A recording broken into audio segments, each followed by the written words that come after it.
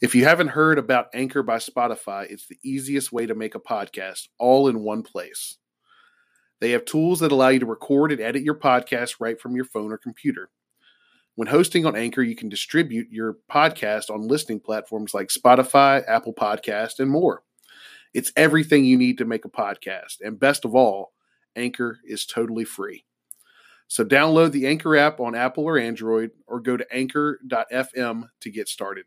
That's ANCHOR.FM. Now back to the good part.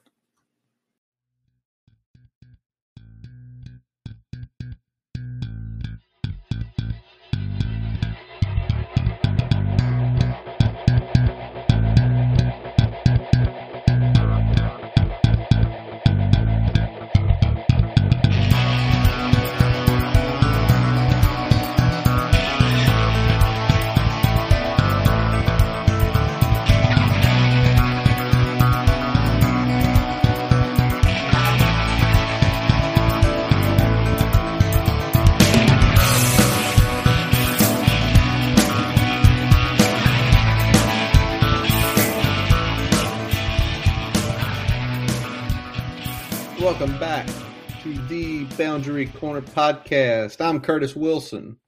I'm Brian Siegler, buddy. We're live on a Wednesday night. How you feeling, buddy? Back-to-back Wednesdays in the off season. Yeah. We couldn't let the spring game shenanigans simmer for too long, so we had to get one going this week. Oh no, we couldn't. You'd already watched. You were at the spring game. You watched it Sunday. You watched it Monday. Brian would likely be on his 9th to 10th watching of the spring game, trying to analyze everything that happened. If we didn't do that, man. So let me just ask this. I know you took your son down. How was the trip up and back? Trip up and back was great, actually. Made it in like 3 hours and 10 minutes. So no traffic really either in or out. It was a good trip, good times. My son got there. He was hanging out with kids at the tailgate we were at. He was hanging out with kids at the tailgate next to us. So he was having a good time until we went into the stadium, and it was just a good time all around. He got to jump to Sandman for the first time, so he got the full experience, at least from a spring game perspective, right out the gate.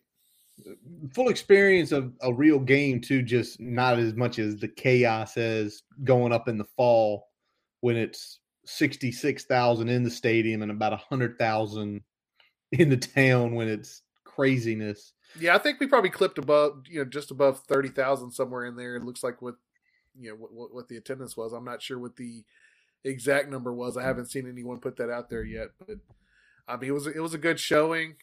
West was pretty much filled. North was pretty much filled. South was about 3/4. Then you had about a quarter to a third of East pretty stacked on that side. So it was a good crowd and just good atmosphere all around. Yeah, but I'm thinking going back to when we went in 16, if you can remember, we sat in East, and remember they had caution tape up in East. Yeah. Like you couldn't go but so far up on East. So maybe I don't know if it's a liability thing or it's just they always are constantly, those updating those seats and stuff. But maybe that's the reason East did not look as filled as West, because you sent me a picture of West, man. I mean, West was packed. West looked like a game day, with the exception of the upper right corner. Like no one was there. And that looked very awkward because you kind of look around like, that's a great view spot. That's a spot we've set before. So, but I'm glad you got to go, or one of us got to go down there. I'm still talking because I'm keeping an eye on the Nets Celtics game. Mike McDaniel is going to join us just in a second here. Big Celtics fan. Mike was chatting us up while watching the game right before we came on. I just went final here. Women's softball, top 15 victory at Tennessee tonight. That game was on ESPN, dude. Yeah. You know that? Yeah, I pulled up the app earlier. I was like, oh, that's on there tonight. There we go. Well, I turned it over for a couple innings. I just oh, cool. Let's see how they're doing. They're up 3-1. And I looked, I'm like, that's not ACC Network. That's not the Deuce or the U. That's full bore ESPN. So definitely big night for the ladies, getting a big win. I mean, they're marching closer and closer, not to only getting a regional posting, but potential getting a super regional in Blacksburg when the tournament starts. So that will be awesome. Brian, I'm looking at the score. Yeah. It's 114-105. We're under 25 seconds. Is it safe to bring him on? I think we're good, man. I think he feels pretty comfortable about the cushion now. All right. Well, Reggie Miller's not out there, so I think we're going to be all right. Oh, man. oh, man. Reggie Miller is not out there. So we are going to bring on our guest tonight from SI, from Hokie Hangover, from Sons of Saturday, the one and only hardest working man in Hokie podcast land, Mike McDaniels. What's up, boys? How's it going, Mike? I know I'm making my annual appearance on this podcast when I have a Boston team in the playoffs, and you guys are stalling for me in the intro. So I do appreciate that. Last year was the Bruins. It was the Bruins. It was the Bruins last year. It was. No, so I appreciate it. I was locked in. So awesome. They're up. I see it's 9. Are we in a TV timeout or something? Yeah. They're up 7 with about 35 seconds left. So safe to bring it on. Okay. Excellent. The blood pressure is a little bit lower than it was when we first I was nervous. Well, I mean, I told him I turned it on. They were down like 5 points, and then I got to talking with Brian on here right before we went on. I turned my phone off, go back and look, and it's like a 19-1 run. Yeah. Like by the Celtics, like whoop. Yeah. They were not playing very well in the first half. They were down 17 with 4 minutes to go in the first half, and then hit a couple shots, cut it to 10, and then it was, all Celtics in the second half. Fourth quarter was great, so pretty fired up to be up 2-0, man. The Nets are tough. Like Kyrie and Durant, tough. Yeah, tough. That's a tough first round draw for you guys. Yeah, that's an Eastern Conference Finals matchup. Forget a first round matchup. It's crazy. It is, but hey, you guys pulled both W's at home. What a play by Tatum on Sunday with the layup. Literally, I'm sure your heart was coming out of your chest there that night. Yeah, I'm trying to figure out what made me more nervous, the fact that the Nets were up 3, I think, with like 45 seconds left of game 1, or the fact that the Celtics were down 17 here in game 2. And it was somehow game 2 was an easier watch down the stretch, and I thought the Celtics played worse tonight. So, hey, man, I'll take it. I will take it. Awesome. Well, Mike, we brought you on tonight. We're going to discuss a ton of stuff, the spring game, NIL, some draft stuff. But let's start right before the spring game weekend, kicks off. The big announcement from the athletic department about the NIL deals. And essentially there are 3 big partners with Virginia Tech. You've got Commonwealth NIL, founded by Nick Rush and Forrest Rush. You got Hot Route Marketing, Kelly Woolwine taking care of that, and then Triumph NIL, the one we definitely all are hearing a lot about, by James Cowan and by none other than Tech legend Kevin Jones. What are you hearing about each? I know one is going to be really kind of geared towards the academic success, right?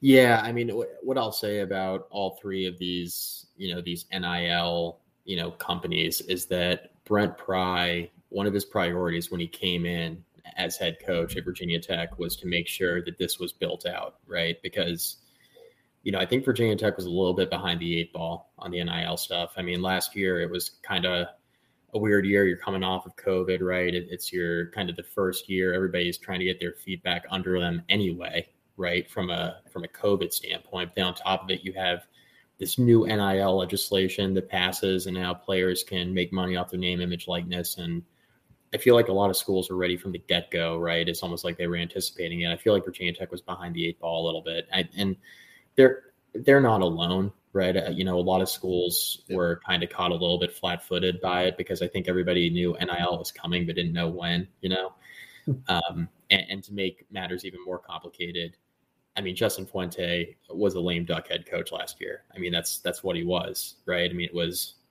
a tough schedule.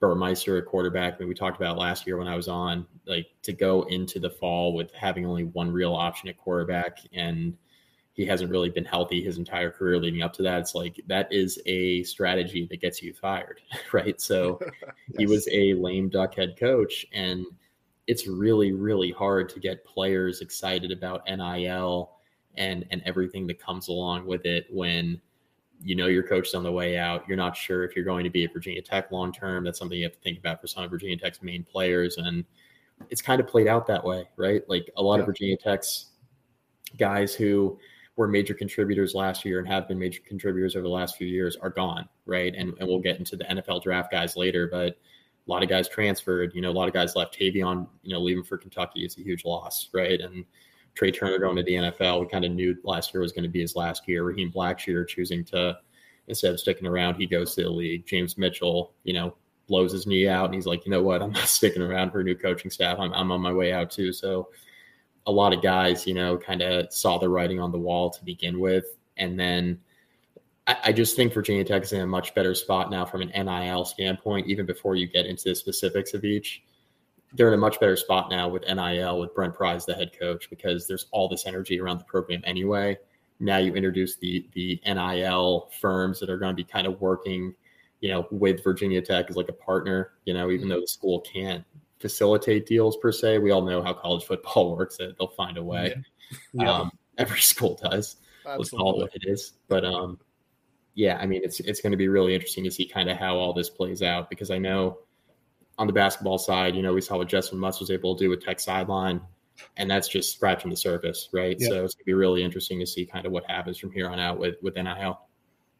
Yeah, it seemed like Virginia Tech, I know you talked about being behind the eight ball. They did a decent job of kind of setting up things to help players build their own brand, but there wasn't a whole lot of push with outside entities to get the ball moving to help facilitate some of those deals and really use it as a recruiting tool for Virginia Tech. Agree. Yeah, for sure. I mean, that was one thing I will give Justin Fuente and his staff credit for, in the athletic department too. They were like, all right, we're making sure these guys kind of understand what this NIL legislation means. How do I build my brand as a player?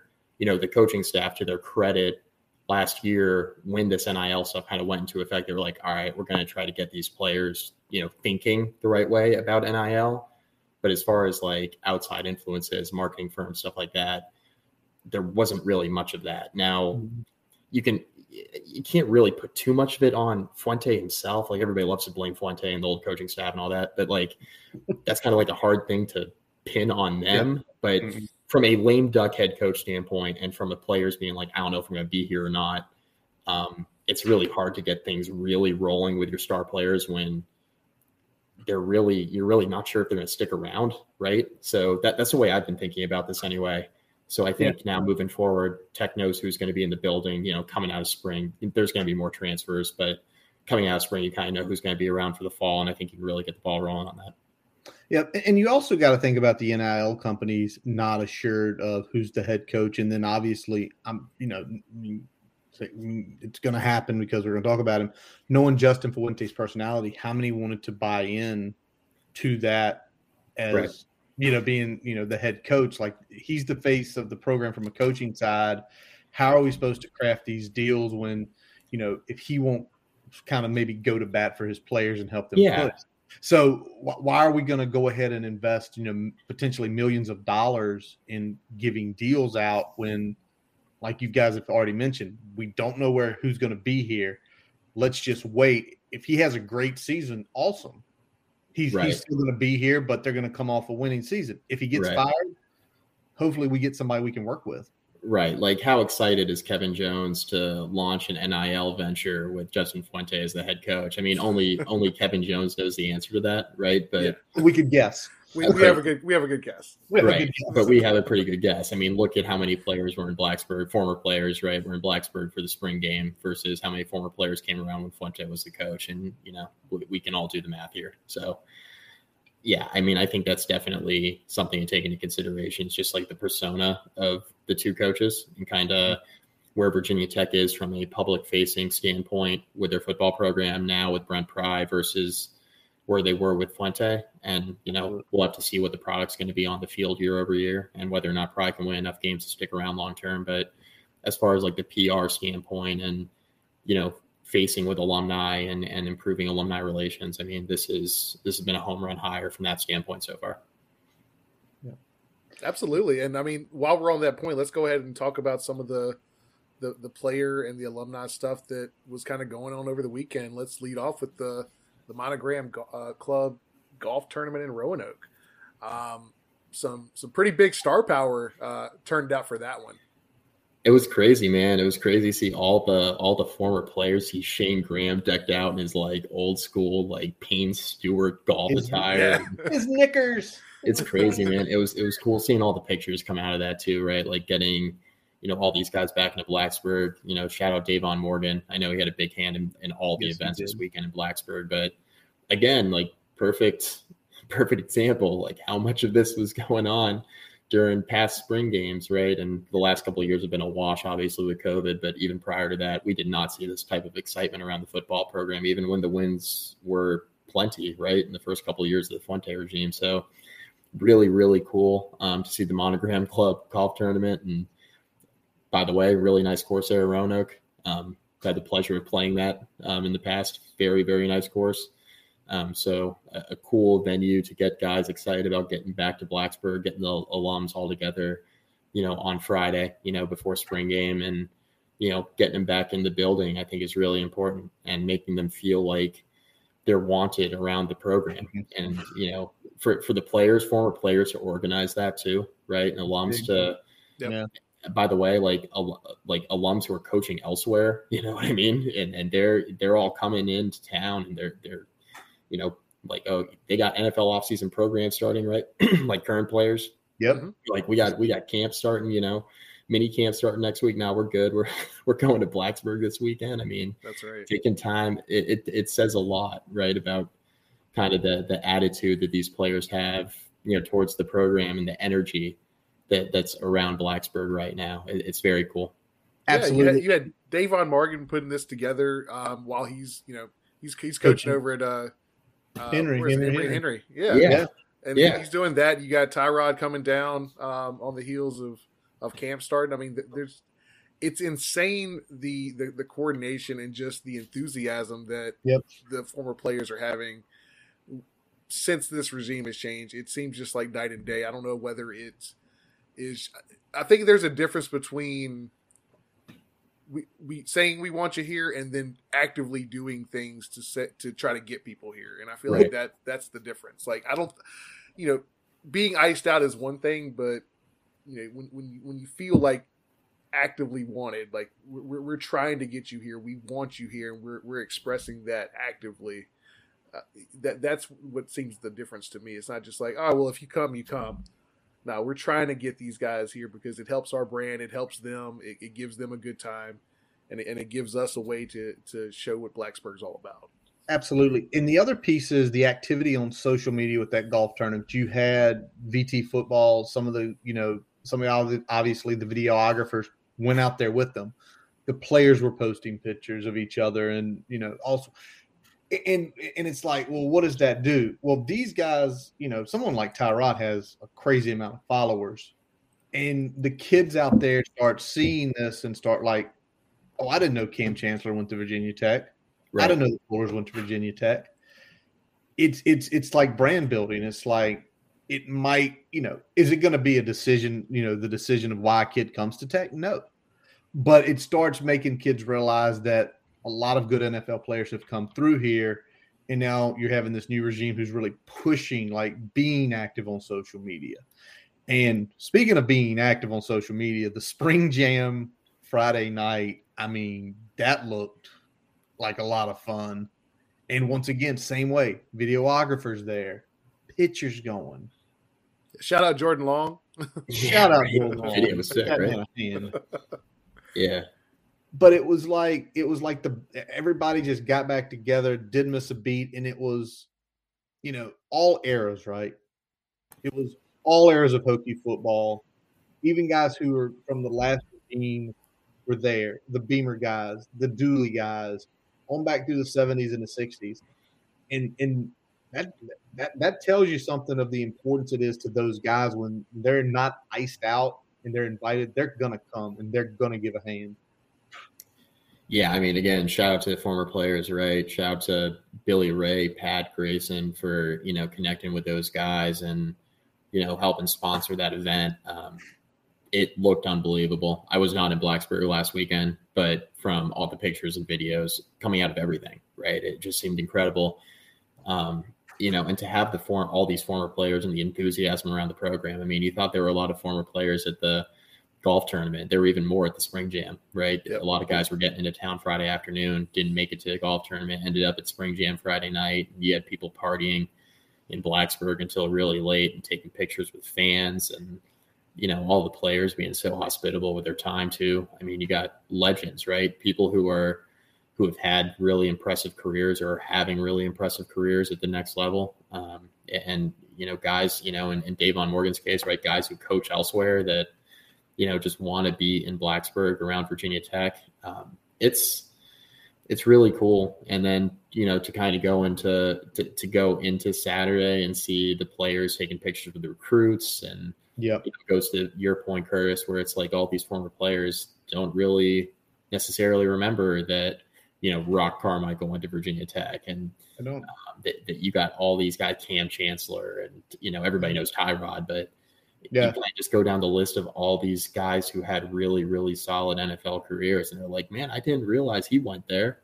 Exactly. And you got all these 17, 18-year-olds who are in town over the weekend taking pictures with these NFL legends. And, you think about the time frame when they were growing up, like that's who these guys were watching on TV at the professional level, didn't even realize they went to Virginia Tech. So exactly that part of it is definitely a big deal for sure. And to have Spring Jam and Monogram call up with the golf tournament and all that. I mean, it's a huge deal.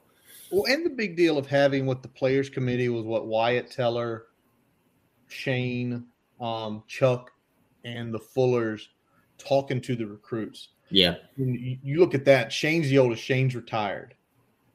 Wyatt's one of the best guards in the league. Kendall's is a legitimate – him and his brother both really good cornerbacks. Chuck's one of the better safeties in the league. And, again, it's the good ideas like let the people who played here sell the program. Yeah. I mean – I don't know if it's a Brent Pry thing or just someone saying – why aren't these guys talking to these kids about it? Well, we're taking the layups finally. Like these are layups. These are things that should have always been there. That's what I'm saying. Like, why make things more difficult than you have to, right? Like Fuente, why aren't you saying what's up to the 99 team when they're in Blacksburg, and you're playing Duke? Like, I understand I know what the outcome of the game was. We don't need to get into that. But, like, again, like, take the layups, right? Like, you got this team in town, the best team in Virginia Tech history. It could be argued with some of those late 2000s teams, I know. But the team that made it to the national championship game, right, and had Vic and all these guys, and they're in town, and they're celebrating the 20th anniversary. It's a layup, right? Like, take the layups. Have your players, your former players, speak to what this program is. Because it's one thing to have a coach, right, or a coaching staff recruit a kid and be like, hey, come to my school. They're getting that pitch from 20. If they're good, they're getting that pitch from 20 or 30 different schools, right? Yep. And they're sifting through all these scholarship offers. And at some point, all the coaches, I feel like, blend in, unless you're like Saban, right? All the coaches are blending in. All these coaches, especially with some of the schools Virginia Tech is competing against for, a lot of these kids. You're going up against, you're still getting 4-star kids, but you're going up against Penn State. You're going up against UNC, right? You're not necessarily going up against Bama, Clemson, Georgia. Like, it's not necessarily those types of recruiting battles for Virginia Tech. So you get a lot of these coaches that blend in, man. And why not just have these former players that can probably relate to these kids a bit more because they've been in their shoes before, right? Versus the coaching staff that's saying, come to my school, come to my school, come to my school. They're hearing that all over the place. They're hearing that all over the country. So have your former players speak to what a special place Virginia Tech is. And the fact that Fuente and his staff didn't take better advantage of that is baffling to me, because it's so easy to bring kids in and then have them stick around when they are speaking to people they can relate to. And it's not even just like the coaching staff. I've heard the argument with like, oh, Fuente's from, Oklahoma and Texas, he can't relate to Virginia kids. Yeah, that's true. But even beyond that, like, he's not bringing people in who can relate to the kids he's recruiting. Yeah. Guys who have been there and done that with the program, that can not only relate to what it's like to playing in Blacksburg, but are maybe from Virginia or from the nearby area and can talk about, oh yeah, I went to Virginia Tech. This is what my experience was like. Yeah. Fuente didn't have former players do some of the recruiting for him, and they're not on payroll. Like, no. It's easy. Just bring them into town and have the recruits in and have them have this experience where they can kind of see themselves in the shoes of these former players, where it's like, oh, maybe my experience will be like that too. And he just didn't take advantage of that. Pry's been on campus 20 minutes. I get Virginia Tech has one guy committed, right, in the 2023 class. I get that right now. And that's a concern that some fans have, that, more people haven't jumped in the boat yet. But if you look at just kind of the outside momentum that's around the program, the energy around the program right now, it's palpably different from what Virginia Tech had under Justin Fuente. It just is.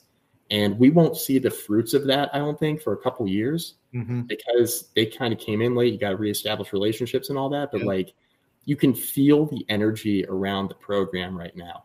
It's different. Tech hasn't had this in a long, long time. Even going back to Beamer, they did not have this for a while. And that's what's cool about kind of where things are at right now, even though we can all acknowledge, like, at least in 2022, like, this fall is going to be a bit of a rebuild. Yep. Oh yeah. It's gonna be a struggle in the fall. I mean, I think favorably we have as easy of a schedule as we could potentially have for a first year head coach. Right. Based on the overall caliber of opponent and the amount of travel they have to do. October's still going to be a bitch because the way those teams are stacked. The way those teams are stacked in October, that's going to be a bitch. But if you can come out of that stretch,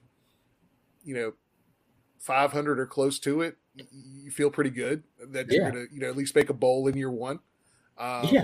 So, we'll see what happens in the fall, obviously, but that's going to be interesting. But you talked about the vibes and the different feeling that we have. You were there so far since Pride taking it, but let's talk about Saturday. So I'll talk a little bit about the vibes themselves, man. Tailgating, it kind of felt like an early season, like non-conference FCS type game atmosphere. Like, it was almost like a fall atmosphere in the spring, and that was something that I haven't really experienced at a spring game, the ones I've ever been to. It was just a different vibe. It was kind of those early season, you have the hope still in the season. You haven't had a loss yet. You got an opponent you feel like you're going to, beat up on a little bit. And there really wasn't the negativity I feel like has been around, the pregame atmosphere that we felt before. We went downtown a little bit. Downtown's always fun. But it just there's just something different about the energy right now. I know I put it on Twitter. It feels like most of the fan base is finally rowing in the same direction. Yeah, no, I mean, I wasn't in Blacksburg last weekend, but it's not hard to go on social media anyway and get like the small sample size of the fan and just see that. Finally, it feels like a lot of people are rowing in the same direction, man. The Fuente era was very polarizing because, when Tech wasn't playing well, it was like, yeah, let's fire this guy. And I've written, you guys know, I wrote several articles about that. I'm like, you guys got to fire him. But every early part of the fall, Tech rattles off a big win. They beat a North Carolina, and now all of a sudden I'm like, you guys are sucking me back in, right? It was just like this polarizing thing. It's like every week I'm like, oh my God, here we go again. Like, you're sucking me back in. Now we're beating Carolina. Carolina's a 6-win team. We didn't know that at the jump. We knew they weren't going to be what they were ranked as, but we didn't know they were going to be just any other team. Right. I mean, when people are saying they're 11 or 12-1 team, they're playoff good. I'm like, what are we? What did we watch in 2020? Right? Like, what were we doing? I mean, this was They went 8-4, and losing to Virginia, to UVA, and they're losing to a bad Florida State team. I'm like, are we watching the same thing? Like, how are they a top 5 team in the country? And they lost pretty much all their offensive production other than their quarterback. It made no sense. 4 NFL players. You don't lose 4 NFL players and are 10 spots better than you were the previous year. It didn't make any. It made no sense to me. I'm like, yeah, they returned Howell, but you got no skill position talent coming back. Anyway, the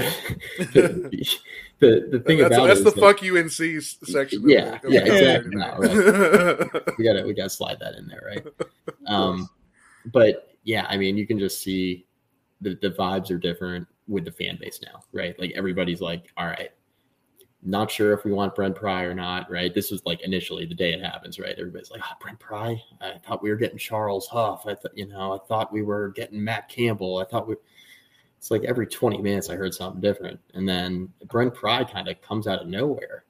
And, early on, Brent Pry was like a rumored candidate, right? Like very early on, you'd like have your list of like 10 or 15 guys. You're like, yeah, Penn State's defensive coordinator. He's on there somewhere, but towards the bottom, right?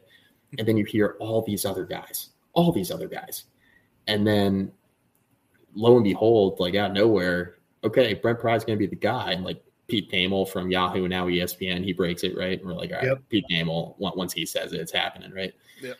And he breaks it, and the reaction from the fan base, much like the hire of Mike Young for basketball, it was mixed. It was like, first-year head coach, but he's done some good things as a coordinator. So, and he's got Virginia Tech connections, and we're getting back to our roots a little bit, right? Yep. And that's what it felt like for me. Well, this podcast will always stand up and say we called him a dark horse when we did the episode back in November. We called him a dark horse. You did. But then when you start reading more and more and knowing he was here during the foundation, in the mid-90s. That makes sense. And he's got the ties to Beamer. He's recruited the state of – he almost understands the footprint because of being at Penn State. They're a very footprint-oriented recruiting territory. Yeah. It was like everything started stacking up, and it was just like this makes a lot more sense now. But I think a lot of people thought because he had been a DC for so long with James, it was just kind of like he's there. It's the Brent Venables argument. It's the Bud Foster argument. It's like are these guys ever going to be a head coach anywhere? And then here he comes, right? Here he comes to Blacksburg. And you knew like at the press conference that this was the right hire for Virginia Tech right now, right? Regardless of whatever happens, right? Wins, losses, whatever. We needed a program reset. Yep. And regardless of how the tenure goes from like a wins and losses standpoint, I think we can all acknowledge that the culture that Pry is going to instill at Virginia Tech is kind of back to our roots, right? Because we just kind of lost our way a bit with Fuente, certainly, right? And that's putting it lightly. But I think we're kind of back to our roots and kind of what made Virginia Tech successful for the last like 25 years, leading up to Fuente. It's like this is a hire that really kind of makes sense, understands Blacksburg, understands Virginia. It just feels like a more logical hire. Yeah, I feel like the latter years of Beamer, in some ways, the culture that was built kind of got stale or neglected. And then when Fuente came in, nothing was ever established to really replace that.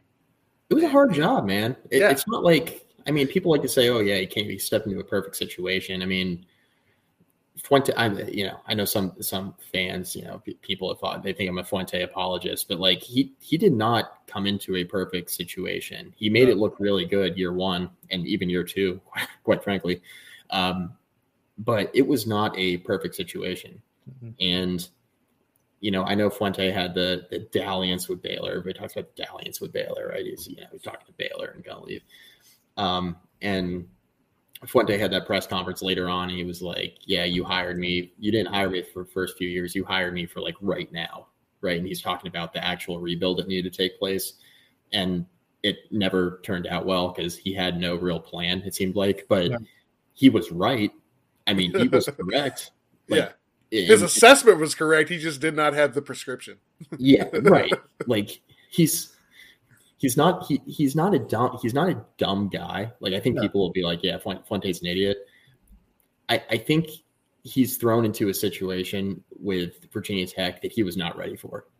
No. And he was he rose fast, right? And really good success as an offense coordinator, strong couple years at Memphis, and then he steps in and everybody's like, yeah, he's ready for a P5 role. It's like, man, we knew pretty quickly with the recruiting. It was like, man, this is not Memphis. Like you gotta recruit differently here. Well, the biggest issue with him was it's like he did come into a good situation roster wise. We did things built. Yes. But it felt like what he could not do and what separates P5 from G5 is usually when you start seeing guys bleep up. Right. P5 coaches, they don't last long. They're like, gone. You're gone. You're gone. You're gone. Mm-hmm. I mean, that's normally what happens. And the thing is, we didn't see that. We didn't see the turnover we needed to see because normally there's a slight flaw. P5 coaches are narcissistic, controlled egomaniacs. Mm-hmm. You're fired and you're fired. And they don't care. But I also think for him was he had a playbook laid in front of him. And instead of sitting there really reviewing that playbook of what had happened the 20 years before, he's kind of glanced at it and threw it to the side. I'm doing things my way. I'm doing things my way so far. Last piece compared to this, but I'm going to get into one more piece and we're going to actually get to the spring game. Is I've seen this said over and over. It seems like to that staff, maybe not to all of them, but to a lot of members of that staff, this was just a job. Mm-hmm. Where this new staff, how they're recruiting, how they're getting out in the community, how they're showing it, how they're going down the cheetah wings down at PKs, how they're hitting, different localities and how they're doing and making sure it's known. It's like you said with the culture. These guys say, this is the culture. This is what we have to show. And that's why it's working. And they also just instilled, I think, something that should never change. The 3.2 run. Right. And literally before the spring game, getting all the players to line up and basically give high fives to the people coming out of the They get it, man. It's brilliant. You're going to have people who would never run that 3.2 miler next year say, I want to do that. That looks really cool. Right. No, I agree. The roster was really good for the roster was great for Fuente, right? You can't step into a better situation roster wise, but he was a quarterback away from a great roster. Right. And he brought that one player in. Exactly. And like everything else, it was like, man, we know those facilities need to be upgraded. But it's almost like Fuente, it took him a few years, right? He was like, man, maybe we don't have the best facilities on the planet. And, I've kind of maintained this take that I have that Fuente fans are going to look back at the Fuente to Baylor thing.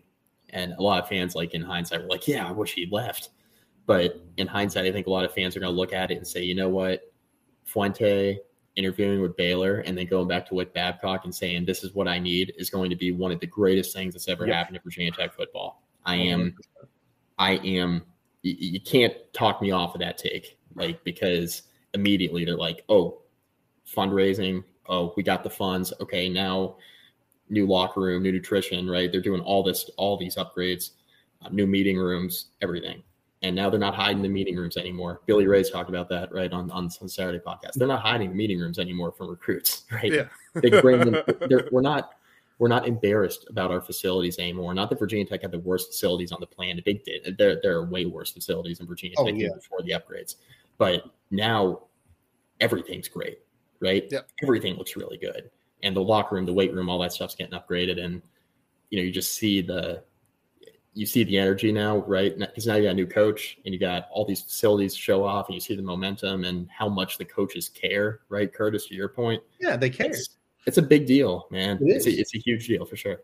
Yeah, and I'll say this. When you talk about the recruiting, it used to be on those recruiting trips, a lot of things stayed behind a curtain, and then there was like, we'll show you here, but we're not going to go over here. That's not exactly putting us in the best light. So now it's like, more or less you can take the recruits everywhere. You show them the meeting rooms, you can show them the players' lounge. I mean, the locker room isn't. So the problem with the locker room is it's not that it's bad. It's just that compared to pretty much every other ACC, and especially if you don't go ACC. SEC, No, don't go ACC. We're like ninth. There's some pretty bad locker rooms. There are bad ones, but I'm saying is back nine where we want to be in the ACC? They top 35 team in the country. Like take top 35 teams in the country. And what's going to happen is we're about to get into the top 15 in the locker room business. Right. Very soon. Again, right. I said, it's water slide money, not cabana money, but water slide's good enough. That is. I think everybody will settle for the water slide. I think. Exactly.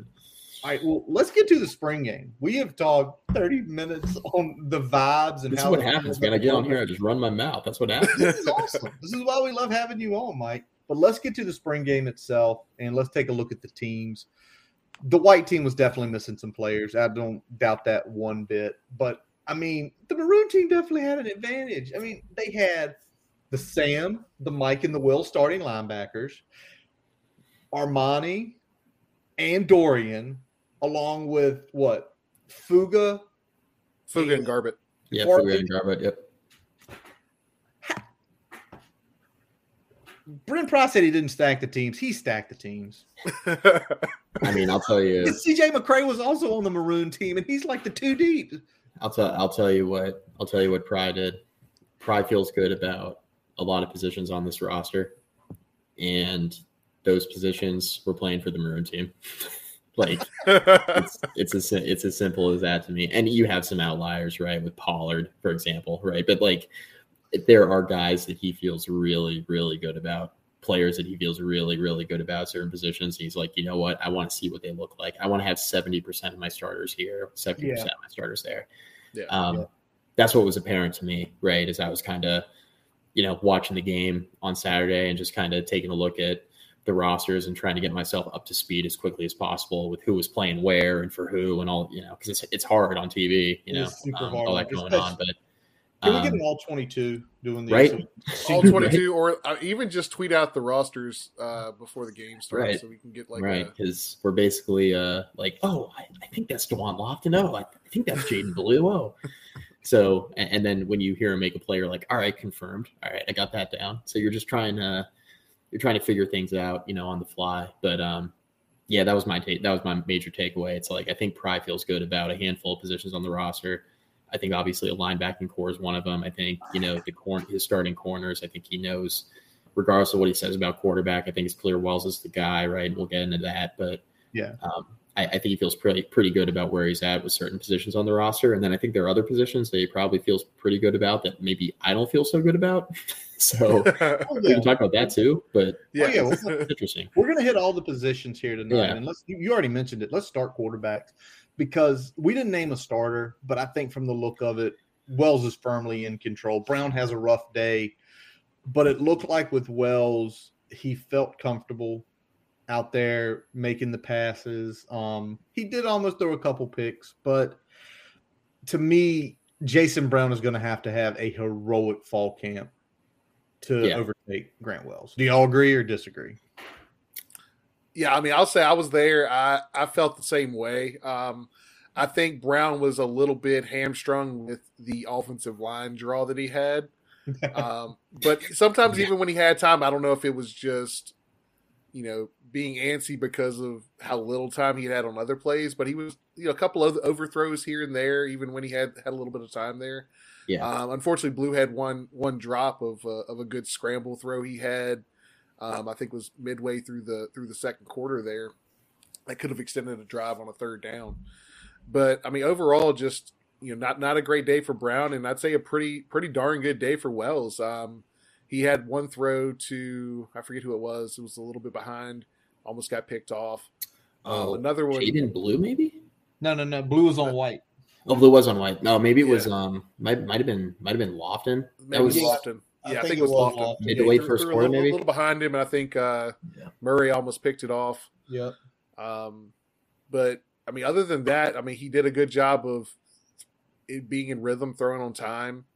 Yeah. A couple good deep balls to Caleb Smith. So not a whole lot to critique, bad other than, like I said, being a little bit more accurate on that square end to Lofton there. maybe a little more touch on some of his throws, right? I mean, he did complete those 2 deep balls to Caleb Smith, but I watched Grant Wells throw, and I'm like, man, this guy loves to throw at 90 miles per hour. Is like the vibe I got. But Tech hasn't had a quarterback with a live arm like that in a while, right? I mean, Hooker, I guess, but he kept getting banged up, and then the offensive line was up and down, and he had some struggles there. But yeah, Grant Wells was really, really impressive, and you can just tell he's got more natural talent than Jason Brown. I mean, Jason Brown's had a really nice college career, kind of where he's jumped around, had a nice career at St. Francis, and then transfers. Down to South Carolina and plays well, and then, ends up here back in Blacksburg at his dream school, right? This is kind of where he's always wanted to be, and kind of he's going to be able to wrap up his career, whether he plays a lot or not. He's going to end up in a place where he's always wanted to be. It's a really cool story. But you look at Grant Wells and what he was able to do at Marshall, and now, transferring into Tech, and man, he's got the skill, right? I mean, you see it. The ball jumps out of his hand. It doesn't jump out of Jason Brown's hand, right? No. It's just different, and I agree, Brian, like definitely the offensive line did not do Jason Brown any favors, right? Definitely didn't. I think he was seeing ghosts a bit there. In parts of the second quarter, especially, he looked really, really uncomfortable back there. Yep. And like you said, got happy feet, missed a couple throws they probably could have made or should have made if he's standing behind a more competent offensive line, but he was never really comfortable back there. And I put some of that on Jason Brown. I put a lot of it on the offensive line. I'm trying to be cautious regarding kind of what we saw there last Saturday, because you can only take so much of it with a grain of salt. The fact that it's a scrimmage, and the fact that, you're playing with a bunch of second and third string offensive linemen for most of the game, that does play a factor, certainly, for any quarterback. But Grant Wells looked really, really good. You mentioned the 2 throws to Caleb Smith. I know we'll get into the receiving core here in a minute, but, Caleb Smith just physically looks like a different football player, which a welcome sight to Virginia Tech fans who, Tech's looking for a true number 1 receiver now, with Tavion gone and Trey moving on, and no James Mitchell. They're looking for a number 1 target, and Caleb Smith's a good candidate, man, if he looks like that this fall and he can stay healthy. It's true. I'll tell you something else I noticed, and there's 2 things. First of all, both Brown and Wells showed some athletic ability when they pulled to run the ball. I know they weren't live, right? But if anything, they looked decisive. Like when they ran a read, they pulled and they took that step and went, which if you're not a 4.5 guy and you're 4.6, 4.7, being decisive is going to help you get the extra yards. The other pieces, and this was for both of them, where they missed. When they missed throws, they missed correctly. Me and Brian talked about this a couple days ago. It was a slight overthrow. It was to the right side of the shoulder where it could not be picked. I give Brad a ton of credit because we hadn't seen that in the last few years. We hadn't seen, no, you need to throw the ball. Here's the angle you have to throw it at. Your guy can get it. They can't. And that's huge. Hey, Curtis, giving a guy named Brad a bunch of credit is something we have not been doing in Blacksburg the last few years. So we'll say that. We'll give Brad coach that. Name that Brad, right? Exactly. Now the other pieces. Let's talk a little bit about Taj and Devin. They both showed they are super athletic guys, both with some big runs. Devin 0 for 1 in passes. Taj, I think 1 for 4 or something like that. Yeah. I mean, are we just going to be – these guys are probably going to be battling in the fall, and whoever's not the practice squad quarterback is probably going to transfer out come December. I mean, if we're maybe Farrell hangs around and moves to receiver or something. Yeah, I mean, I think if we're being honest with ourselves, I think Taj Bullock's in a spot where he could be looking elsewhere. I came from a really good program in Jersey, right? Like came from a really, really good high school football program. I mean, I don't want to throw shade. Taj Bullock's an athletic kid, but he was raw coming in as a passer. He was the most athletic guy on the field in high school. His tape showed that. He was not the most proficient passer, on the field. They played a really good football program. So, taking a chance on him, especially in a class where, you're hoping to have a guy like Demetrius Davis, right? And you're like, all right, we're moving on to Taj Bullock. It's like, all right, that's not Demetrius Davis, but now he's playing what, UTSA? I think he got. No. South Alabama. He's in FCS now. I saw something on Twitter. Yesterday about how he got like a UTSA crystal ball. I was like, huh? Like, what? That was it, and then he committed to South Alabama. That's wild. So he somehow outdid himself there. But I mean, going from point being, you're going from Davis to Bullock, right? And Bullock's in the spot where you're like, all right, Tech needs to develop a young quarterback behind whoever ends up being the quarterback after all these transfers happen. Is kind of where we were at the time. And he comes in last year, and when he didn't get playing time under Fuente in a lame duck year when all your quarterbacks were bad, that's when I knew. I was like, man, Bullock really must not be ready. That was the kind of the indication for me. And a lot of people were talking about, bring him, throw him in the game. Let's see what he's got.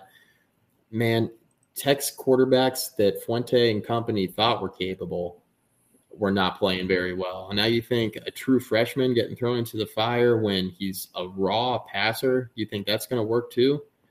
And look, we weren't crazy, right? Because now Brent Pry comes in and he said right away, it's going to be a wide open quarterback competition. And before you know it, Bullock is buried on the depth chart.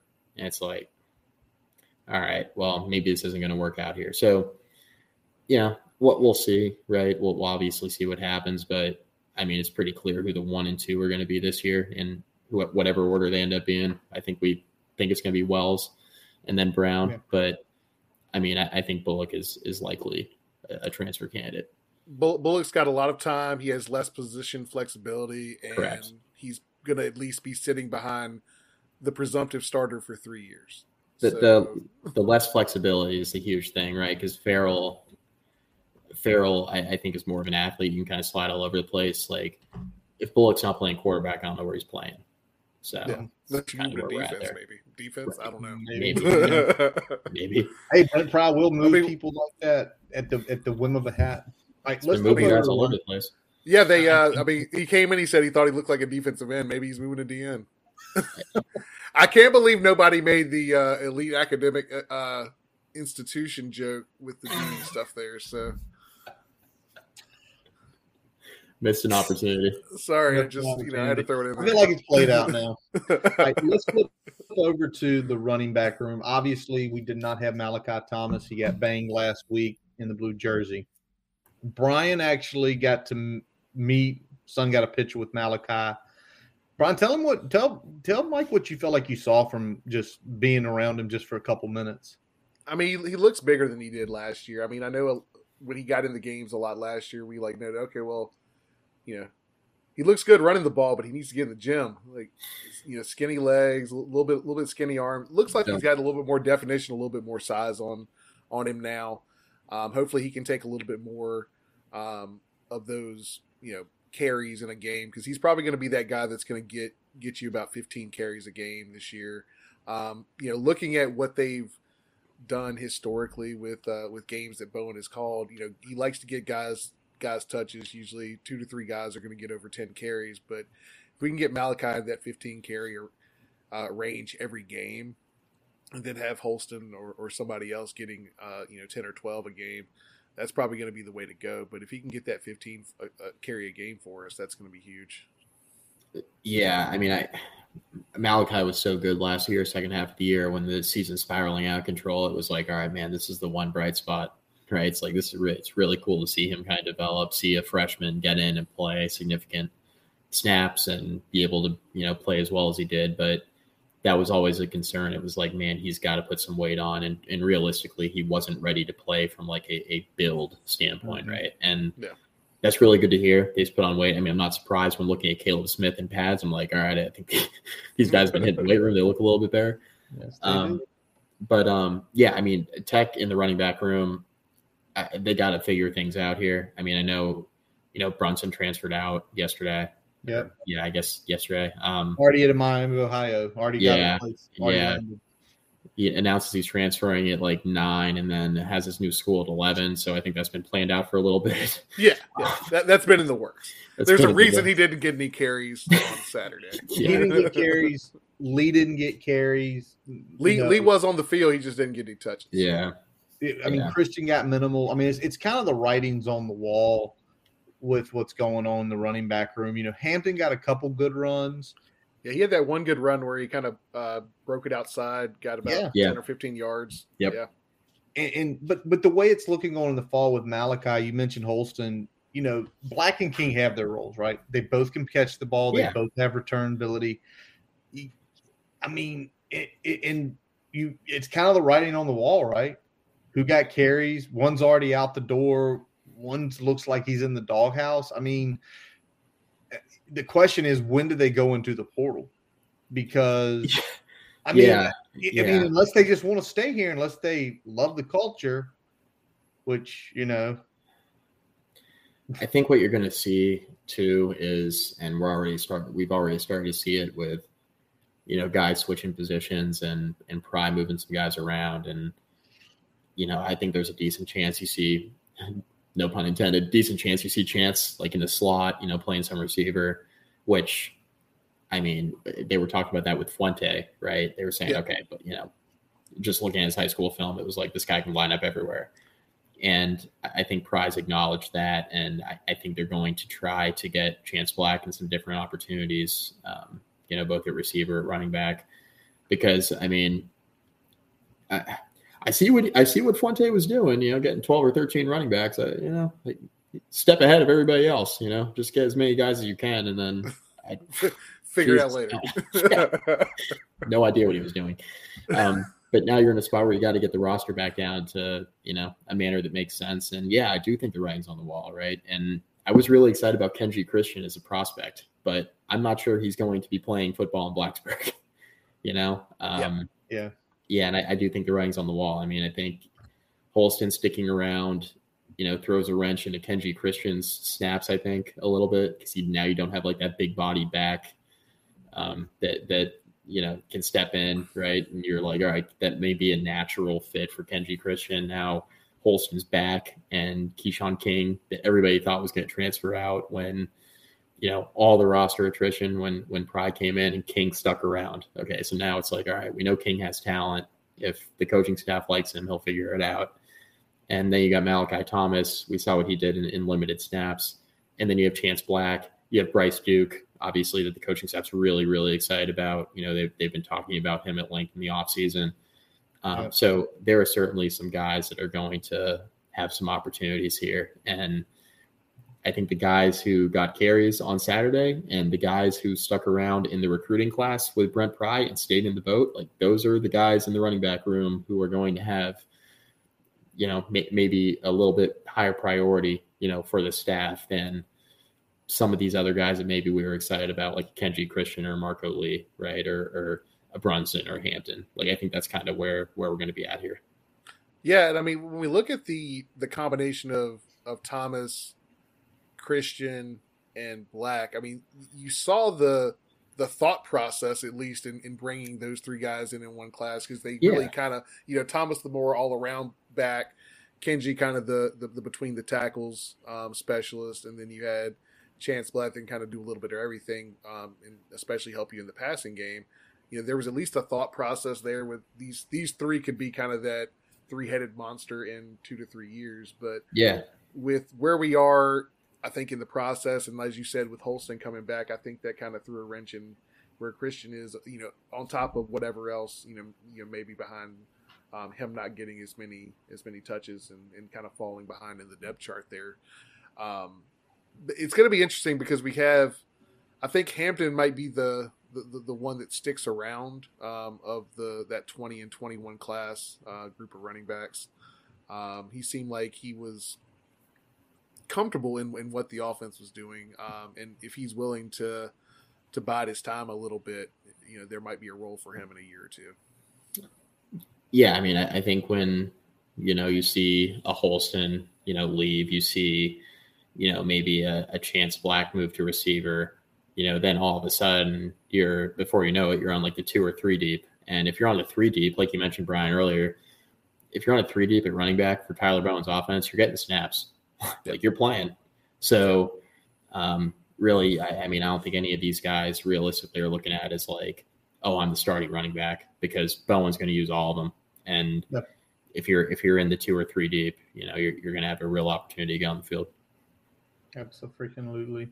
Now, as many questions as we have about the running back room and, you know, people not playing, who's leaving, who's not, I think Saturday the wide receiver room kind of came to light. We saw, you know, Caleb Smith obviously have a great game. Like you said, he looks physically more impressive. Jaden Blue had a drop. Again, a little hindered probably by, you know, the offensive line. But I know Brian mentioned just watching him run routes. His routes are solid. They're crisp. I mean, he was open a few times. Just there wasn't time to get him the ball. It wasn't there. He still made a couple catches in the game. So, I mean, played well. Just, you know, not as many opportunities I think we wanted to give him. Obviously, Dwayne Lofton, that shocked me and Brian. That catch he made was out of Y. That was not a slot catch that he made, that big one, which, you know, they've been mentioning, they've been moving him around. Seeing him play that, he's going to get on the field more.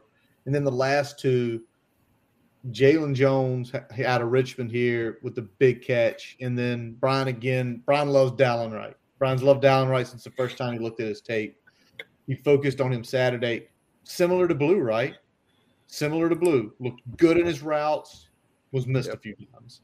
He was open. He was wide open a couple times. Just there were overthrows. He did have, I think, 1 or 2 catches on the day. So, he looked good.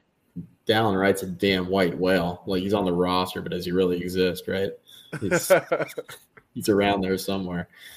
Yeah, I mean, I agree with the assessment. To be honest with you guys, like, I was so amped to see Lofton and Jalen Jones go on the field last year. And then all of a sudden, like, here comes Lofton getting a little bit more playing time. Then towards the end of the year, it was like, oh, Jones, we're really excited about Jalen Jones. That's all, you know, the staff talked about. Then Jones pulled a hamstring or whatever it was. He was out a little while and then didn't really get on the field till later in the year. Mm-hmm. But not obviously as many meaningful snaps as Lofton. But I think now you look at, you know, those two in particular, and that's the future of the wide receiver position at Virginia Tech. And they're going to be playing significant snaps this fall. And that's really exciting, I think, for Virginia Tech fans because, you know, we can talk about Caleb Smith and how good he's looked physically. And I think, you know, obviously he's going to have a major role. You know, we can talk about Jaden Blue, but he's a grad transfer, right? But when you're talking about the true, like, future of the position, it's Lofton and Jones. And it's been Lofton and Jones. Yep. And I think to see them, you know, have an opportunity this fall to blossom into a bigger role as Virginia Tech kind of moves forward and the roster continues to improve. I think a few years from now when these guys are seniors, you know, there's going to be a real opportunity for them to be part of a really, really good offense at Virginia Tech and for them to be kind of the focal points of that.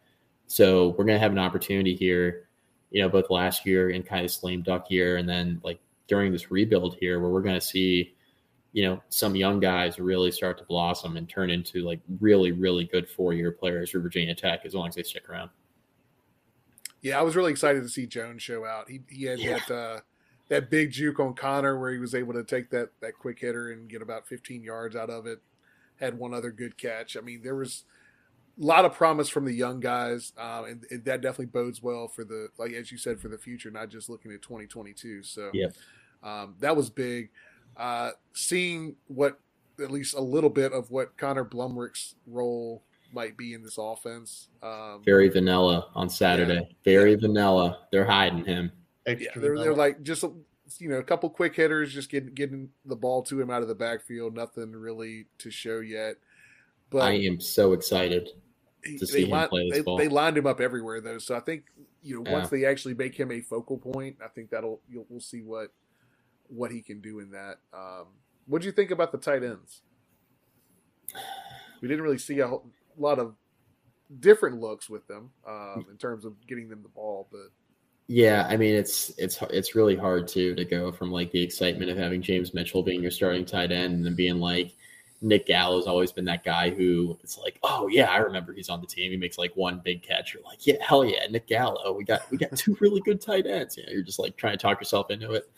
And it's cool though, right? Because you see, you see Gallo playing like significant snaps. You see him like getting these awards from the coaches and talking about how good of a spring he's had. Tech's going to need somebody in that tight end room to step up. Like Gallo's the most logical guy, right? And because everybody talks about, what's Connor Blumrick's position going to be? It's Connor Blumrick's going to be Connor Blumrick. He's an OW. Right. He's an OW. He was an offensive weapon that is, like Brian said, everywhere. He's going to be everywhere on the field, and that's good for Gallo. That's good for all the wide receivers. It's good for the running backs that every week with Blumrick going out there, teams are going to have to find him, because if you put the wrong guy on Blumrick and get him the ball quick, like if you put the wrong linebacker, he can make him miss and get down the field. If you put a corner on him and that corner can't make a sure tackle, he's going to put him in the dirt because of having the size advantage. Yeah. So he's going to help everybody in the long run. Yeah, I know David Cunningham. First of all, he did a great job with you guys a couple weeks back. That podcast was incredible. But he was tweeting out some news and notes and was taking some pictures and video from a few of Tech's practices and talking about how good Connor Blumrick looked at receiver. It's like, you got these guys who are like seasoned receivers who have, like Caleb Smith, who, doesn't drop anything really, for being honest, right? Catches everything. And, you're watching these guys in line, and for these reporters to be talking about Connor Blumrick and saying he looks like any of the other receivers, when in reality he was just playing quarterback all last year and was playing like H-back essentially at A&M after Kellen Mond beat him out. Yeah.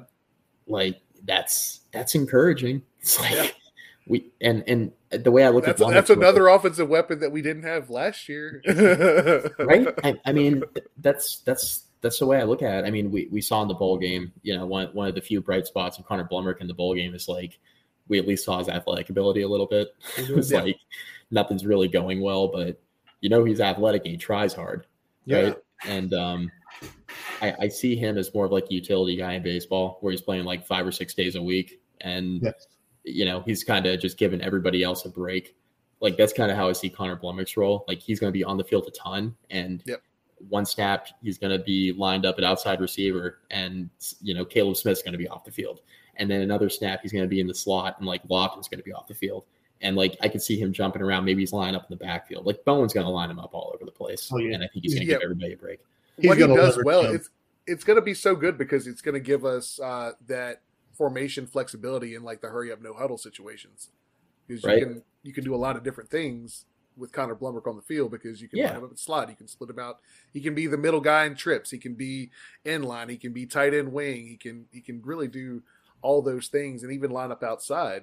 And you don't have to sub. You can just keep going. If you got the defense on the ropes, just keep pushing it and still give them a lot of different looks. And like I think in theory, like Fuente's staff wanted James Mitchell to be that guy, and they wanted like Dalton Keene to be that guy, and they like wanted these guys to kind of line up everywhere. They really, really wanted Raheem Blackshear to be that guy, and then either he didn't stay healthy or they just didn't utilize him like they should, right? And I think Blumrick really has an opportunity because of his unique size and speed and athleticism. I just think it's kind of like a different mold where he really can line up anywhere. He really can. All right, somewhere he can't line up is the offensive line. And Brian, this is your baby. We're an offensive line podcast. I'm going to let you tell me what you saw out there Saturday, actually in person, which I know, as we know, being that close to the field as you were, you get to see certain things you can't see on TV. Yeah, and I mean, being an offensive lineman, when I was watching the game live, I was mostly paying attention to the offensive line when I was watching it live the first time. So that's just who I am. I thought the 4 starters, like the presumptive starters, the presumptive first team that actually played since Clements wasn't out there, he was banged up. I thought they looked fine. I think probably the weakest would have been Jesse Hansen. I mean, he had some good plays, some bad plays, but I think overall the guys that we think are going to be that front line had a pretty good spring game. I think the problem is that we have seen that based on the performance, especially on the white side, that I'm not sure we've got more than 5 or 6 guys that we can count on at this point. And I think that's where we're going to run into some problems. I will say, of the non-presumptive starters, I thought Jack Hollifield looked pretty good at guard. Damn encouraging sign. Like, that's encouraging. That was a position switch, right? At least coming out of high school, we're like, where is he actually? It wasn't like formally a Pry position switch, but like coming out of high school, we were like, all right, Jack, where are you playing? You playing tight end? You playing offensive line? What are you doing? Offensive line's a huge concern for me, guys. Huge concern. It is. And we'll talk about defensive line in a bit, but I'm worried about us in the trenches. And I'm not talking about the starters. I'm talking about talking about kind of the rotation. And, you know, you get 3 or 4 games into the season, you got guys banged up, and who you turn into. Like, that's my concern. And there's mostly at tackle. Yeah. I mean, and Brian, I know you've talked about this at length on this podcast, but you know, you can cover up some stuff on the interior offensive line. You can't cover up offensive tackle when they're out on an island. It's just really, especially left tackle with the quarterbacks we have in this offense, and it's going to be a concern. You can help out a right tackle from time to time with scheme and things like that. Right. Left tackle is going to be hard to cover. And right now we have 2 that I feel okay about. Yeah. And behind that is going to be rough. It's a concern. Yeah, it's definitely a concern. I mean, offensive line was a concern going into last year too a bit. And I mean, the way I look at this is that, you know, there is a portal out there. Maybe we can find a guy or two, you know, to come in that we know has played, you know, meaningful snaps elsewhere. Like last year, Johnny Jordan was that guy who, you know, we knew if Brock Hoffman went down, maybe Johnny Jordan could step in and play because he was all Big Ten honorable mention at Maryland. And we're like, all right, you can step in and play. I thought he would get more snaps than he did last year. But maybe we can go find a guy like that in the portal, you know, this summer. I think that's especially a tackle. Like, that's somewhere where I think Brent Pry and his staff really need to hit hard, because there's nothing I really saw out of the white team on the offensive line that really gave me a whole lot of confidence that we're going to be in a decent spot. The only thing is, Brian mentioned to me the other day, he thought Schick could probably kick in and be solid at guard, but we are definitely going to be – we have to go after the portal with a tackle. I mean, they have to attack it. They have to hopefully – the hope is you find someone that's a sophomore or redshirt sophomore and come in to get multiple years of eligibility. I mean, I think the thing you really want, you want to get a guy that you can either plug and play in the starting lineup, or you want to get a guy that can at least be that solid backup, whether it's on the left side or the right side. Or, like I said, if you ever get a frontline guy, you can do one of 2 things. You can either have Clements you kind of groom him to be the left tackle in waiting for next year, or you can go ahead and plug whoever that addition is at left tackle and slide Silas down to guard, which gives you a little bit of, you know, stronger line across the board. Well, I think a lot of us thought last year, like, that's where the Johnny Jordan example comes in, right? Because I think a lot of us thought last year, okay, we're bringing in an all Big Ten honorable mention offensive lineman. Naturally, he's going to come in because Christian Darrisaw left, right? Went to the NFL.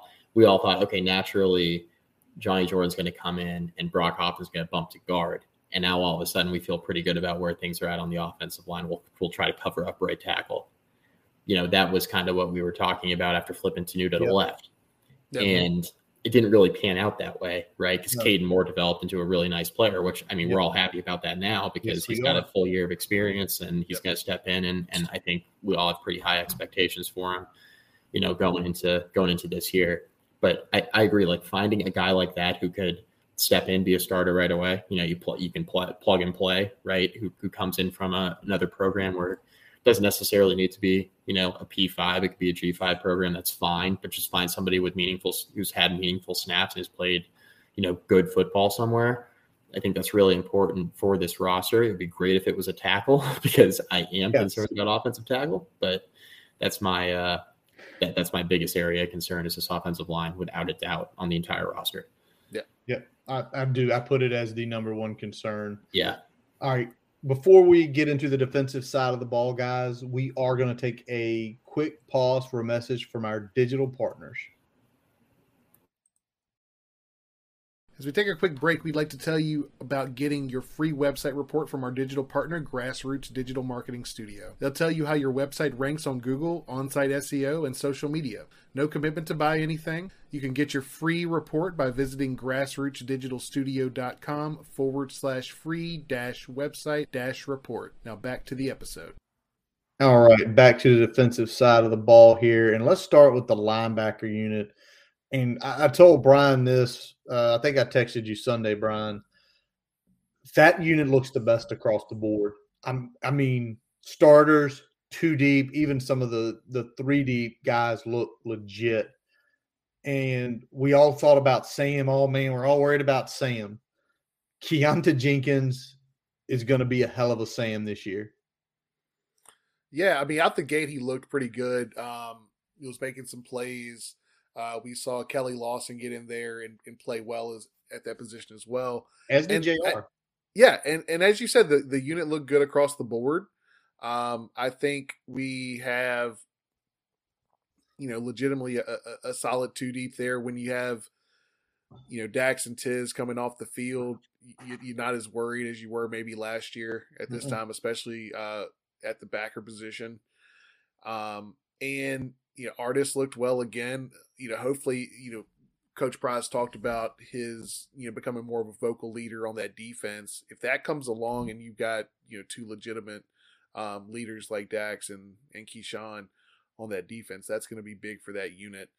And they look better. Like, the coaching is obvious.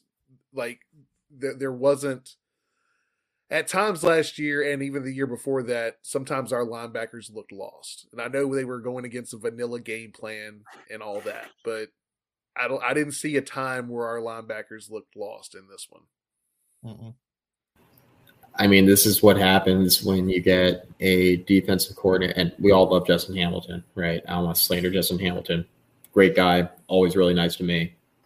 No slander for Justin Hamilton allowed here. With that being said, this is what happens when you have a defensively minded head coach who's been a major P5 defensive coordinator somewhere else and knows what it's supposed to look like. Justin Hamilton did an article with Mike Barber with the Richmond Times-Dispatch, and great article. Go check it out. One of the things he said was that when he came into Virginia Tech and he started ascending into his role, the one thing he knew is that he didn't know how other P5s were being run. He said that in that article with Mike Barber in that interview, right? So this is what we're seeing on the field now. In the spring, we're seeing guys being utilized at positions they were not necessarily being utilized in a year ago. You're seeing guys more comfortable in their role, and it's only the spring. Like, that's the biggest takeaway for me. Like, they're moving guys around, position changes. You got guys moving on the interior defensive line. You got Gunnar Givens playing defensive tackle. You got all these linebackers. Now we got 2 or 3 deep at positions that we were a little bit concerned about maybe before. And like you mentioned, Brian, Virginia Tech's in a position now where you're not feeling quite as bad if a Dax Hollifield comes off the field, right? Or an Alan Tisdale comes off the field. Like, all of a sudden we're like, all right, I think we're okay with the guys we have in there right now. We didn't feel that way last year, right? And you're in a spot now where I think guys and their talents and their skill sets are going to be better utilized. And that's just the beauty of having a guy who's kind of been there and done that at a major P5 program, because Chris Marv's going to come in, right? And he's the defensive coordinator. This is Brent Pry's defense for the first few years. Like, we all kind of know what that is. And that's why I really like the Chris Marv hire, because you bring him in, have him recruit, have him get comfortable. He's played for Pry. He's coached under Pry. He knows the scheme. And now he gets to be groomed with Pry as the head coach. Like, this is a perfect scenario for all involved. And I think the defensive players and kind of their new positions, I think they're really going to benefit from that. 100%. Yeah, I mean, like you said, they get to bring Marv along, and in the meantime, by all accounts, one of the better position coaches in terms of just technique and coaching the position. So, also, I think go ahead. What you mentioned about P5, I mean, Marv has seen now Vanderbilt, he's seen Mississippi State, and he's seen FSU, and he's about 6 or 7 years younger than Justin Hamilton. So when you say Ham mentioned, I'd never seen a P5 program, this is a guy that's seen multiple, and he's only been a coach about 6 years. So that room, I think, if you asked me, I feel that's the room I would say I have no worries about anywhere. Yeah. And I tell you, another room I feel pretty good about, even with the guy transitioning, is the safety room. Chamari, there was some growing pains Saturday, right? I don't think any of us will disagree with that.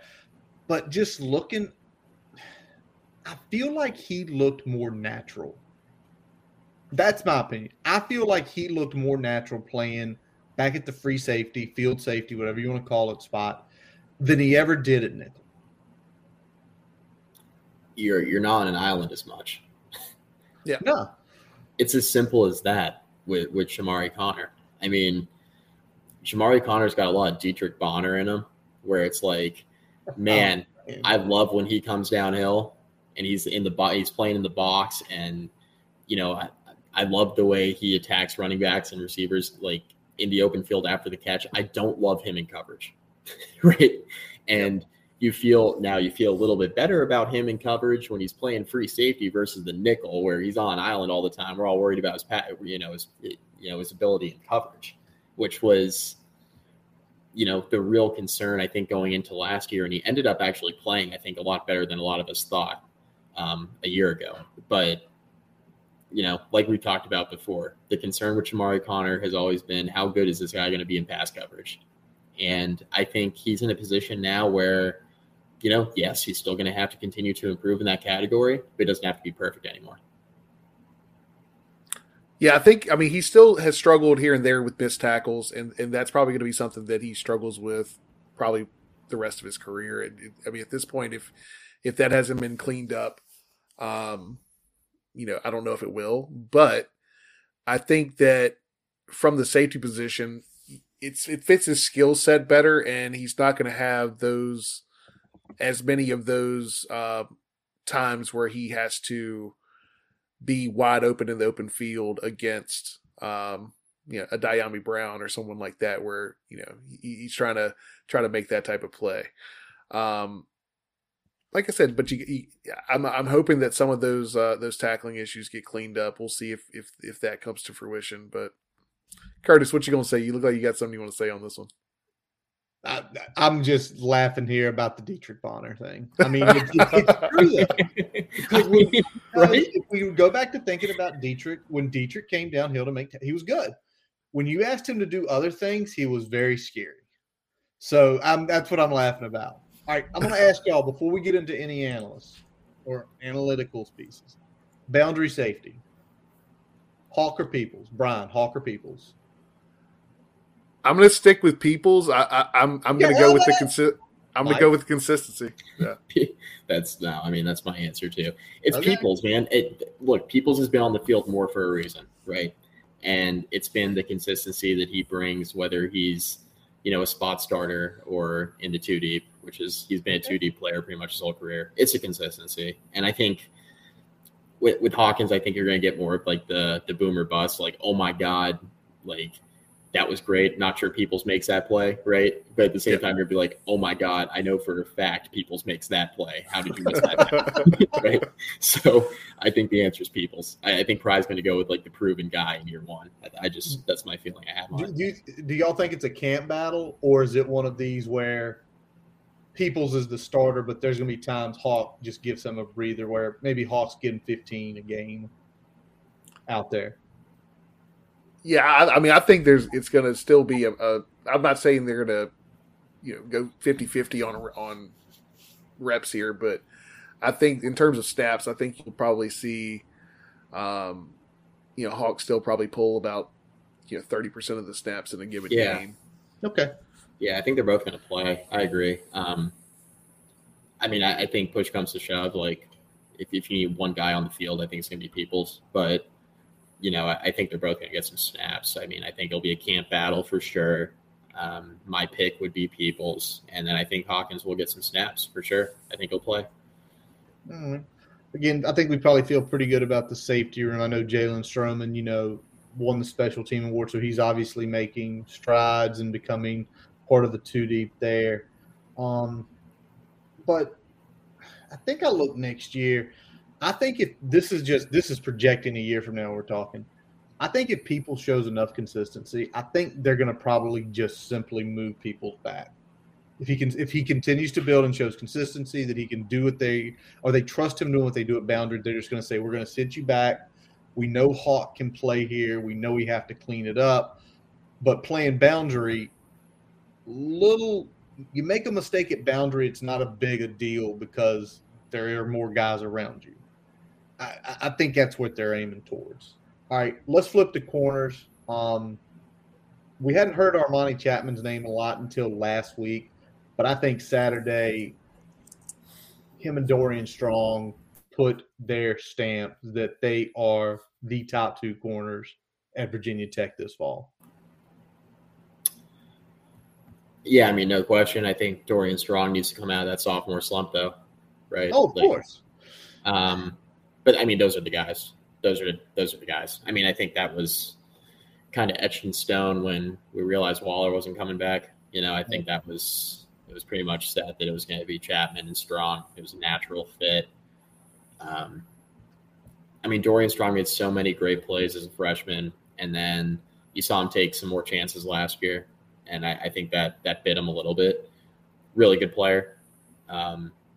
You feel comfortable with Chapman. He's been around forever, right? Yeah. So, I mean, you want to talk about, you know, consistency of Peoples and being like, yeah, he's been on the field more. He's got more experience. I mean, you're not going to find, short of Chamari Connor and Dax Hollifield, like you're not going to find many guys with and Ty Garbutt, I guess. You're not going to find many guys with the experience of Chapman. Like he's been around forever. So this is kind of his moment to step into a more permanent role, be less of a rotational piece of corner.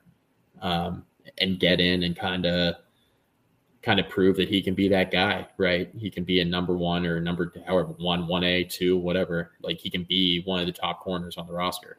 And we've seen him as a guy with potential for years. And when he's played, he's been pretty decent. And now he's got a really big role. So yeah, let's see what that looks like with more snaps. Yeah, I mean, it's going to be interesting to see if he steps in as kind of that alpha dog in the cornerback room because, I feel like there's kind of a void there with Waller gone. I mean, Armani is definitely the elder statesman in terms of, you know, being on the roster for this long, and just on top of the number of reps he's had and snaps he's played in games. So, I was a little disappointed in Breon Murray's performance in the spring game. I thought he was very, very up and down. He made a couple good plays on balls, but he got beat both on both of the deep balls to Smith. One I think looked like was man, the first one, and then the second was a cover 6, and he had the half field and just gave up too much depth too early, and Caleb beat him over the top. And I will props to Smith and to Wells on that though, because it was a skinny post. Smith kind of bent it back, made sure he stayed to the right of the right hash. Wells put it right where it needed to be, so Connor couldn't come over. So that was a good play overall, but Murray definitely the most inconsistent of the kind of the big three that we're expecting for that rotation. It's a bummer with Murray too. You want to talk about guys who have stepped in, think about the bowl game a few years ago and how well he played. And it felt like every time he stepped in when, somebody was hurt or, somebody was out a few snaps or whatever, it felt like every time Murray stepped in, he was making a play. And, last year didn't play a ton. I know 20 was all screwed up because of COVID, but man, Murray's another guy who's been around forever, and I expected a better. It's one day. I don't want to take too much out of a scrimmage. Yeah. My takeaway was exactly the same, Brian. Like Murray's been around forever now. Like you gotta start making some plays, or at least, like you mentioned on that cover 6 play, they got burned by Caleb Smith. Like a veteran should not be making that type of mistake against Caleb Smith, who's fast but not a burner, right? Like you can't be making those types of mistakes even in a scrimmage. So it's a killer. It's the inconsistency. It's being here 3 years and still making the same mistakes you did when you stepped foot on campus. Right. Where Armani Chapman, give that guy credit. Brian praised of how consistent he was. He consistent every single play on Saturday. Right. And that's what you're looking for in the cornerback position. If you're consistent, you're gonna get beat. You're gonna have guys catch balls. But if you're consistent, 6 out of 10 times, they're not going to be thinking about coming to you because they know he's in good technique. He's on the right side of the shoulder. It's going to be tough to get the pass in there. We hit DJ Harvey. He got praised about how he's looked at the nickel. We've been mentioning, is he big enough to go play the outsides? And maybe that's why they're just talking about him being at nickel. I think between this or safety, I think this is a room, and Prime mentioned it, this is a room we go after. I think having Breon being older is definitely a good sell to someone with 2 to 3 years of eligibility left. Like saying, our 3's gone. If you come here, you have that potential. Heck, if you might have that potential this year if you can go beat him out. Yeah, like our 3 is gone, and then like even projecting forward, like you mentioned, guys with a couple years eligibility left, like Chapman's not going to be here too much longer, right? So you start looking kind of across the room. Dorian Strong has a really good year, and you just say, 2 out of 3 years that was really good. Had like one year where I took a step back. I mean, you're basically like running opposite of Caleb Farley, right? Where Farley had one really good game when he was a freshman. Outside of that, he wasn't very good. And then, he has a really good sophomore year, and he's like, all right, I'm sitting out the COVID year. And then he gets drafted really high. Yeah. Strong is a kid with a good size, and he can really run. And we've seen his ability in coverage. If he puts together a good year, does he make a jump? The answer is probably not, but I mean, I think you could sell it, certainly if you're out there recruiting the portal. Yeah, no doubt. I think, as you said, I think there's definitely some potential to get at least one, maybe 2 in the secondary altogether. I don't know if you want to get a 5th safety that you feel like can be counted on for significant snaps, behind the 4 we mentioned. But I think corner is definitely the more likely spot because you really do need a 4th that you can trust playing outside. And again, you talk about the sell. It's definitely a sell because, Murray's probably not going to be here after this year. Potentially Chapman's not going to be here after this year. And then even the potential with Strong, depending on, what output he puts this year. So it's going to be interesting to see who we target and how many we end up grabbing. Absolutely. All right, guys, let's hit the last position group and probably the number 2 position group we're all worried about, and that's defensive line. The guys we know did fine, but I tell you, after like McCray, Pollard, Garbutt, Fuga, I mean, it was ugly. I'm patiently waiting for more Cole Nelson. I'm patiently waiting for more Stretch Carroll, right? Cole was out. Cole was hurt. Right. So we did not get to see him. Right. But this fall, though, like projecting forward to the fall, like that's what I'm patiently waiting for, right? It's like those guys to emerge. And I know Cole was hurt. Staff's been talking really highly of him, right? Talking about, what kind of player he can be. And Fuente's staff was high on him too. I thought that was a really big get when they recruited him. I thought he was a bit under recruited. I thought he was a bit underrated on the recruiting trail. Really good size, really athletic player, has potential to be really good, I think. But yeah, Tech's going to need some production at defensive end in particular, right? You talk about offensive tackle, right? And the outside of the offensive line. Like I think Virginia Tech's weakness and the questions are at defensive end. Yeah, who's going to be that other starter opposite Garbutt that's going to make some noise?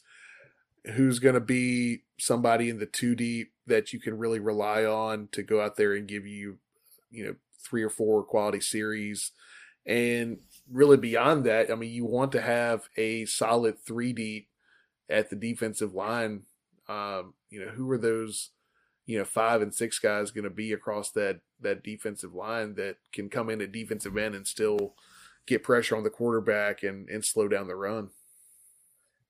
For those who are wondering where the hell Mike just went, Mike's dog fell asleep in his kitchen, I think, and Mike's trying to get him to snoring. He's literally snoring. We can take it out mute, like walking out of the shot. Yeah, that's what's going on. Yeah, that's what's going on. Yeah, he's been He's been a little under the weather the last few days. Had a infection on his leg, and walking's been an issue and stuff. Like he's a 4-year-old golden retriever. He's fine. Just gotta give him some medicine. He'll pop right back up. But now the medicine makes him sleep real heavy. So there we go. My man's been snoring. Out. That's great. But I think it's no doubt with this group as well is not. I don't even think possibility. I think it's a guarantee. And to me, I don't think it matters where we go, whether it's inside or outside or both. Yeah. And we've got to get stronger there. And I think what this goes back to, and this is where I will completely bust the old staff. We've talked about it. Complete roster mismanagement over the last 2 years. Complete roster mismanagement. It's why we had 9 running backs, but not enough linemen, or we had 2 tackles and 9 guards. I know, Brian, how many times would you be like, but it's another guard? Like, stop getting guys that were high school tackles that are you're going to move them to guard. Like, what the hell are you doing? Right. I mean, you see him at one position at the high school level, and you're clearly recruiting him to another one at the college level. Like, stop recruiting the same guy over and over. That's all we saw. It's true. Well, guys, that kind of wraps up the spring game, what we're seeing. Obviously, between now and really about 4 months from now, about 3 months from now, we expect to see movement and all that because, there are pieces missing on this team. But I also think with this coaching staff, a lot of these guys potentially they recruited 2 and 3 years ago might be looking for a new home. And luckily, that is where Brent Pry has relationships. That is where, like, Derek Jones has relationships, where it could be a kid they recruited in 2018, still have the good relationship with. Let's make a call. Let's see if we can get this kid to come. All right, I'm going to flip over. Let's talk about the draft real quick. Obviously, the Hokies have essentially 8, maybe 9 with Parker Rome if you count the kicker. Lacita Smith, Amari Barno, James Mitchell, Luke Tenuta, Jermaine Waller, our guest last week, Jordan Williams, Trey Turner, Raheem Blackshear. Let me get y'all's opinions. Who is the first Hokie taken in the 2022 NFL draft?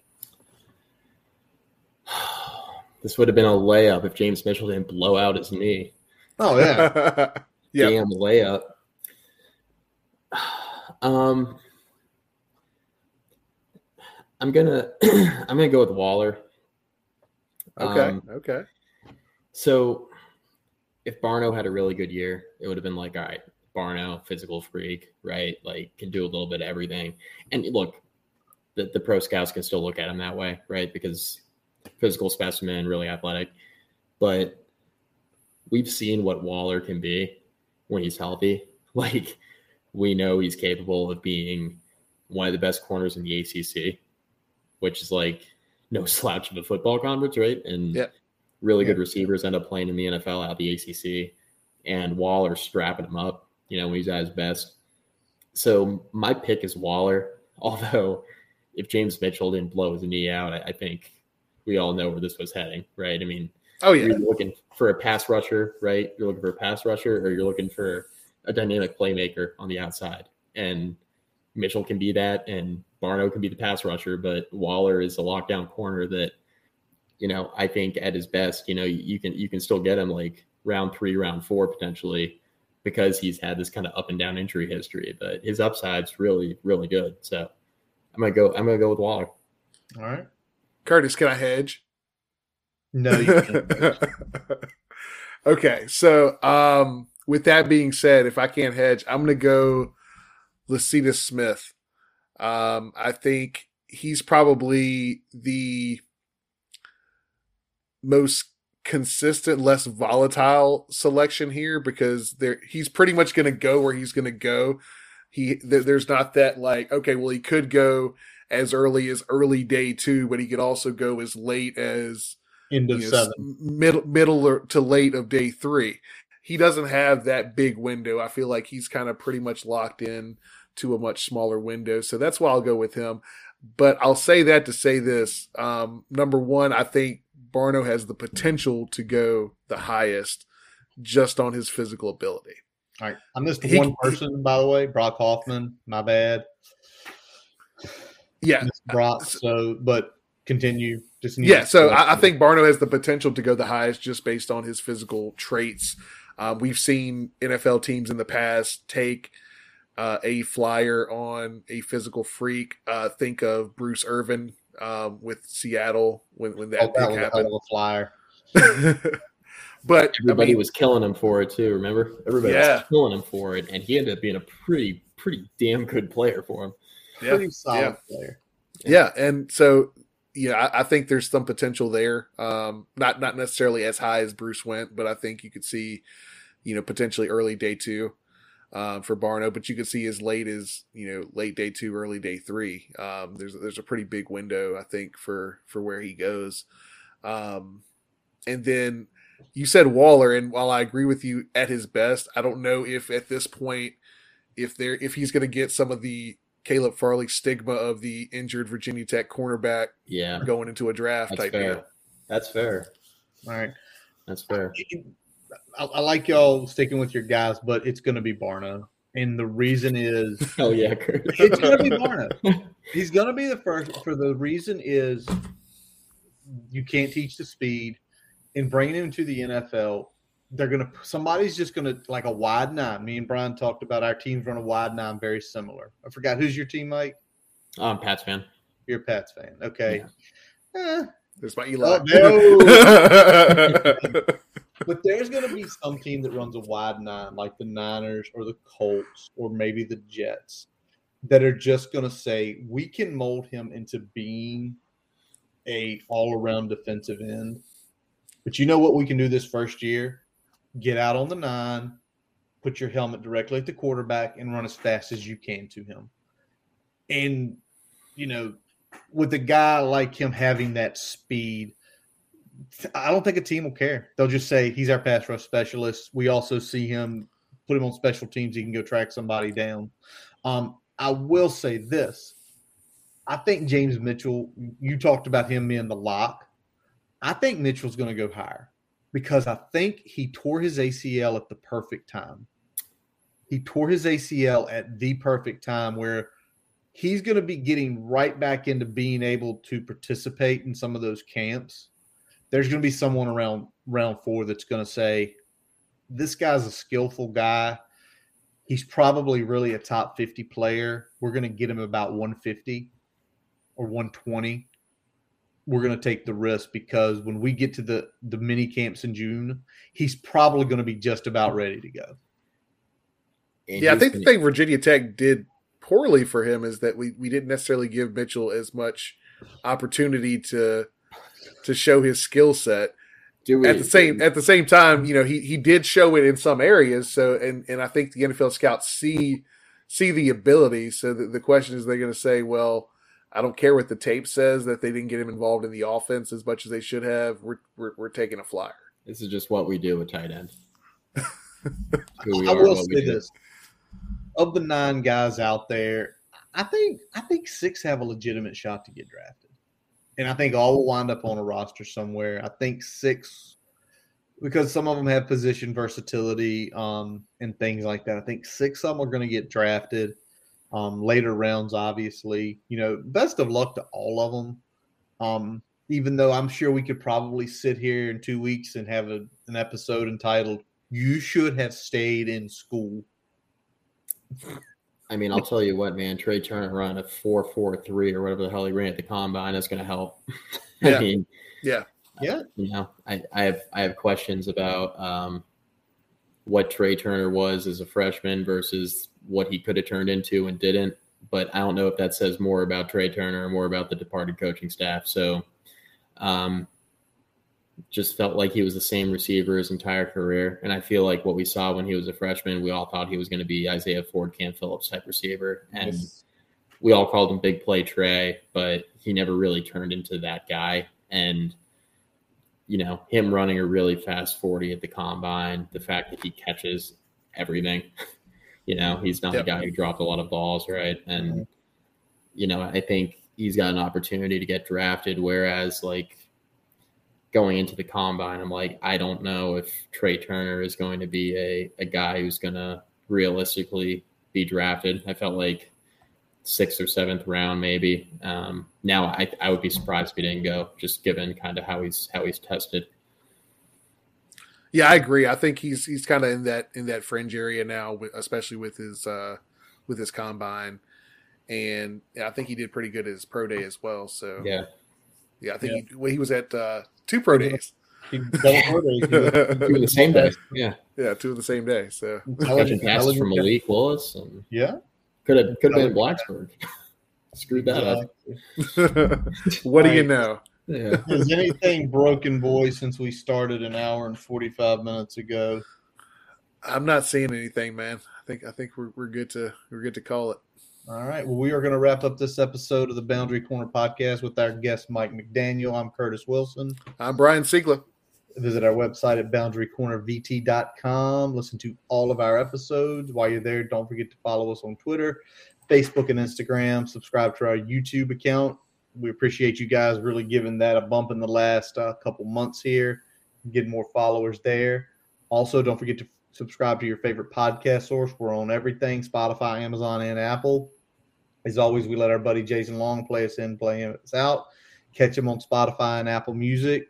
Definitely check out his new release, Old Man Yelling at the TV, which was released last Friday. So take a listen to that. And as always, we thank you for listening. And let's go. Hokies!